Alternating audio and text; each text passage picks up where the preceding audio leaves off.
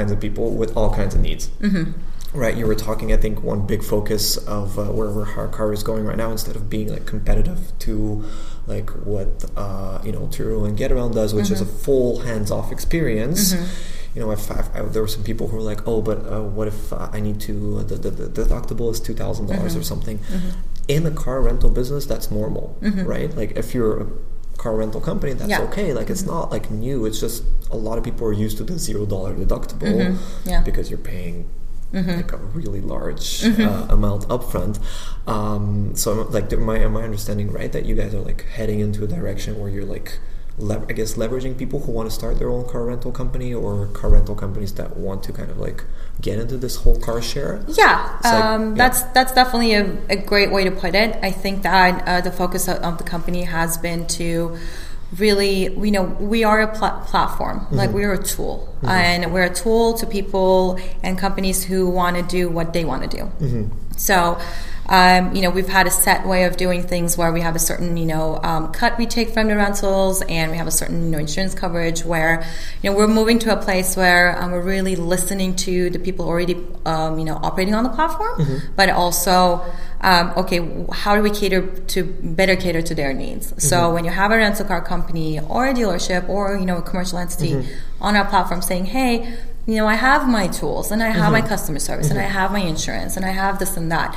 Why don't you, just give me the demand portion of it, and, take, whatever you want to take, and then just, but I want to minimize the portion of you taking something out of my pocket, minimize it, and let me take care of, like, run my business the way I want to run. And we want to, leverage those people, as well as the people who are saying, hey, I just want peace of mind, and I want, take whatever you want from me, right? Go ahead. Take 70%. Yeah, we would love that, but take as much as you want, but really give me the peace of mind.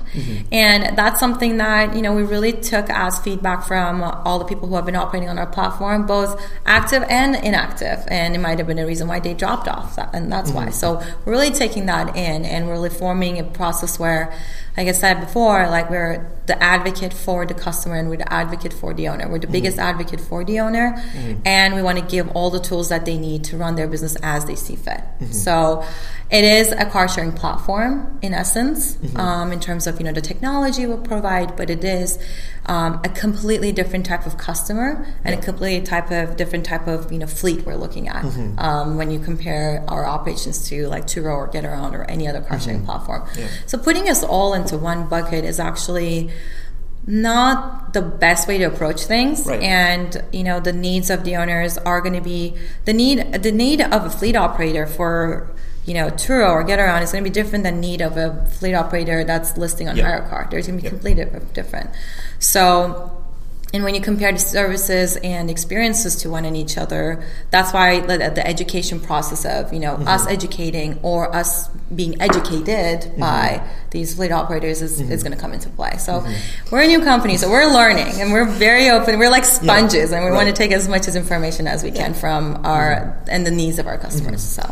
Yeah, and I think you got a really good point there, and that's something I feel like I want to bring up, is that like everything is kind of new. Like a lot of people don't know how to handle certain things, certain situations at this point, and you can't really say like, oh, this is not perfect. Well, nothing is really like there are a lot of legislations that are coming out. The Chicago just had a big kind of problem, but it kind of got pushed away for now.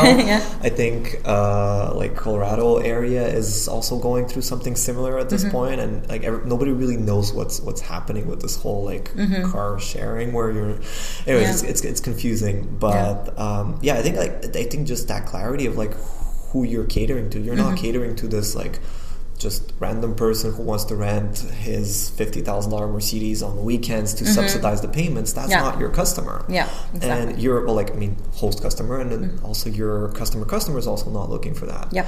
Your customer doesn't have a car or has a car in a shop for XYZ reason, but needs to either work or to I guess for pleasure as well. Like I'm not sure how what your market share in that sense, like for work or for pleasure is. If you mind sharing that would be So our customers are specifically rideshare drivers, and that's something that we kind of knock out in the sign-up process. So that's something that, we wanted to do just rideshare. We didn't want to do what Turo's doing. We didn't want to do what GetAround is doing, or we didn't want to do, any other platform out there is doing. That's what, distinguishes us, and that's why people who need that type of service are coming to us, and they can't go to any other customer. And the insurance product and the services and the type of platform we offer is all catered around that, and it's one big service basically.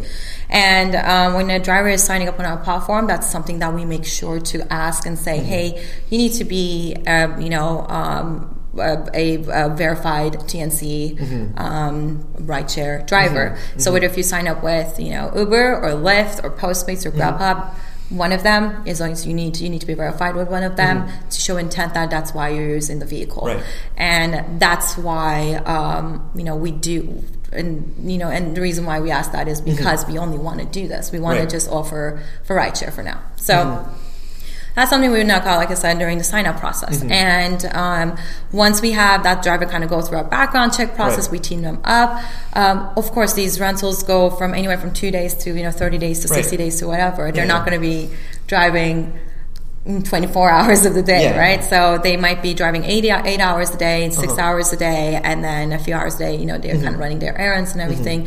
But, our services, bundled around, making sure that this vehicle is being used to earn income for that person. And that's the marketing material we send out. And that's the type of promotional stuff that we do. And that's why, for example, we don't have a calendar, because we know that these drivers are renting for a longer period of time. And this is their income resource, and they're looking to rent for a longer period of time, and not just for 4 days or 3 days or so. Or for 2 hours. Exactly. You need to go pick up someone and show off. Exactly. Yeah, exactly. So the entire platform revolves around that idea that this is a source of income for that specific renter. Okay. So.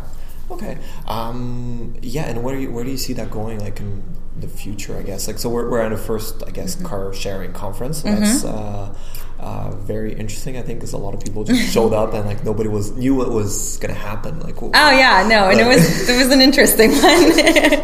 And I was like, and I am the first speaker. Great. Yes. Just you guys have no one's going to wake up. No one's going to wake up and come here, and And but the way, where do you see this going? This whole car, you mentioned that dealers are making less sales, and people want to own less things. So this is just a fact, right? This is just reality.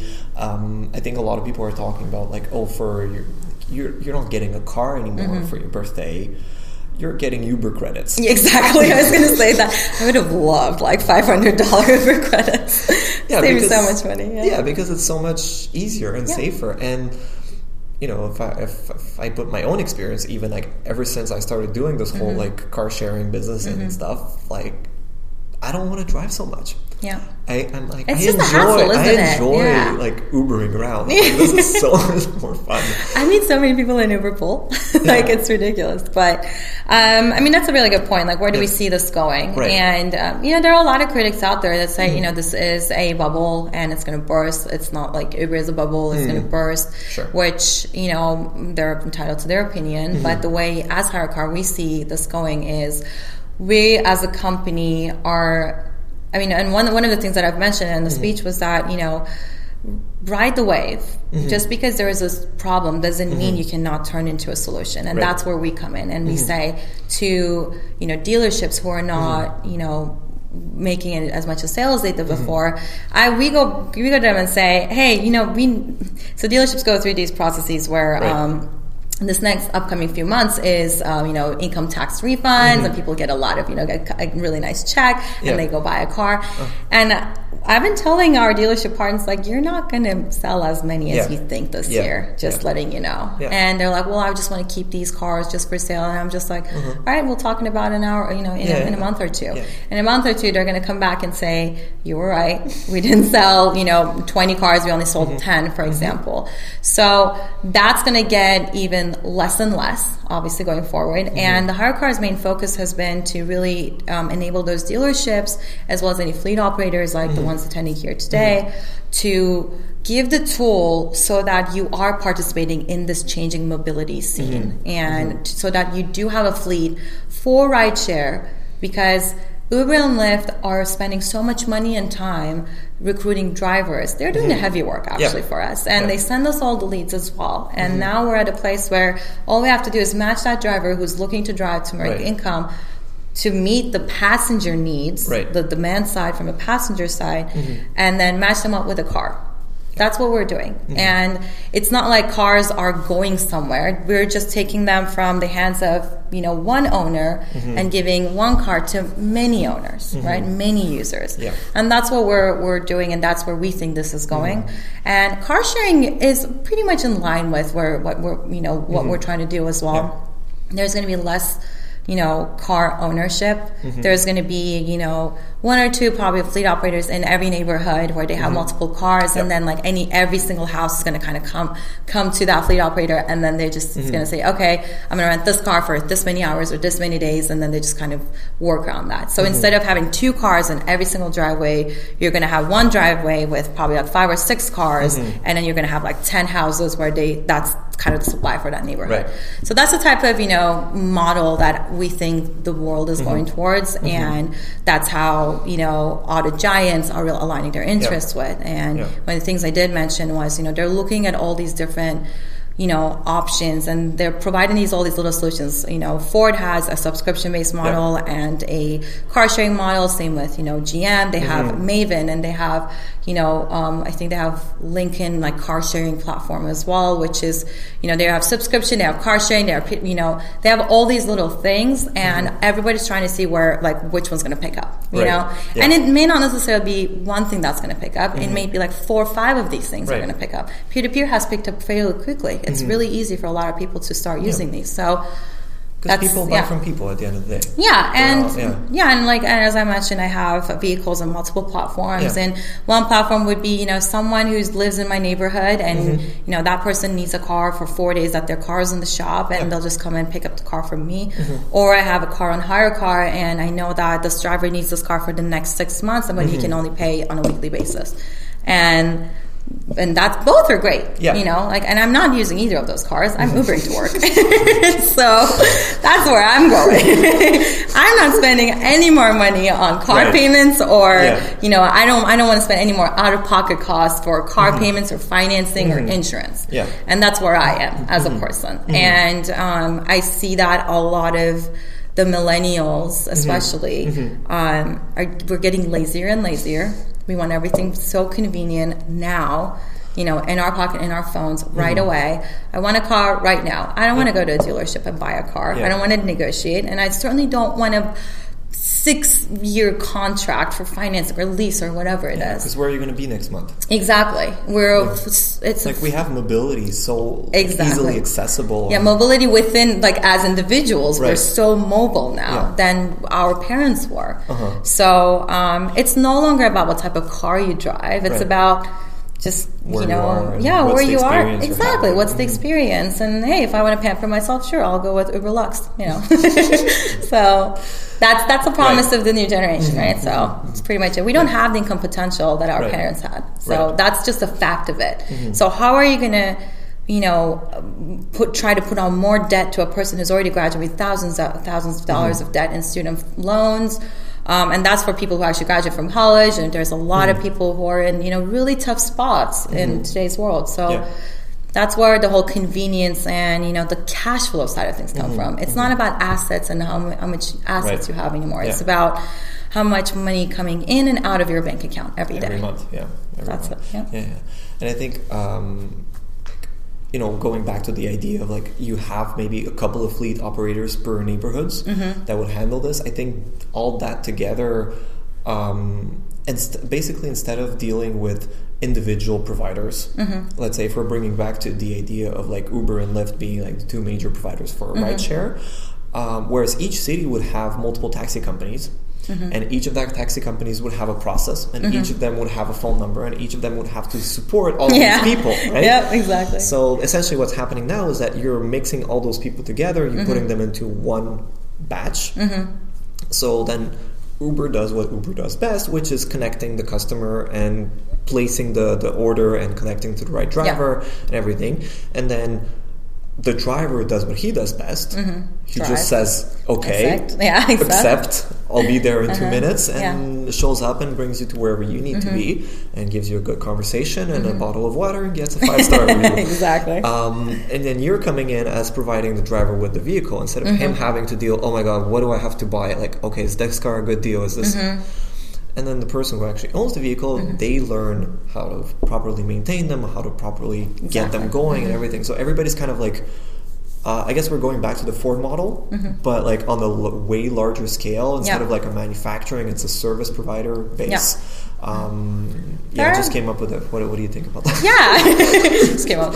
And it is a very fair, obviously way of looking at things. In essence, Uber and Lyft are like I said, they were supposed to be replacements to like cabs, like yellow cabs. And I remember back in the day, I think Uber came out maybe like literally like my last semester of college or something, and it was then they were still doing these like Uber black cars. They didn't have Uber X or anything like that. It was just literally like a town car that would show up at your door, and it was kind of expensive. And so I remember that. And back then, I went to USC, so it's like downtown LA, and we wanted to go out to like a bar or something.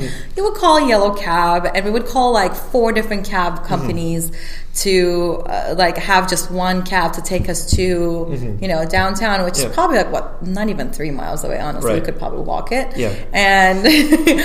And hope to God that one of them will show up, or they'll actually like let you know that they're here or something like that. So it just made things a lot easier to what people wanted. And we wanted, I wanted to be able to see if I could get that car at the time that I wanted, which is what the whole promise of the on-demand economy is. And now you have a car in front of you, and I don't care what that car is as long as it gets me somewhere that I need, right? And it's a very, very old concept. It's just age-old concept.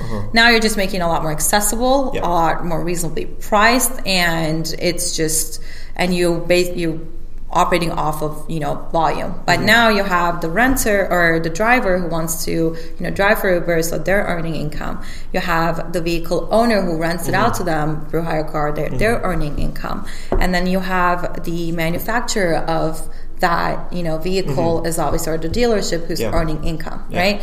And now you have all these layers, and you have all these more people actually making money off of that tree instead of just one person or the cab company, right?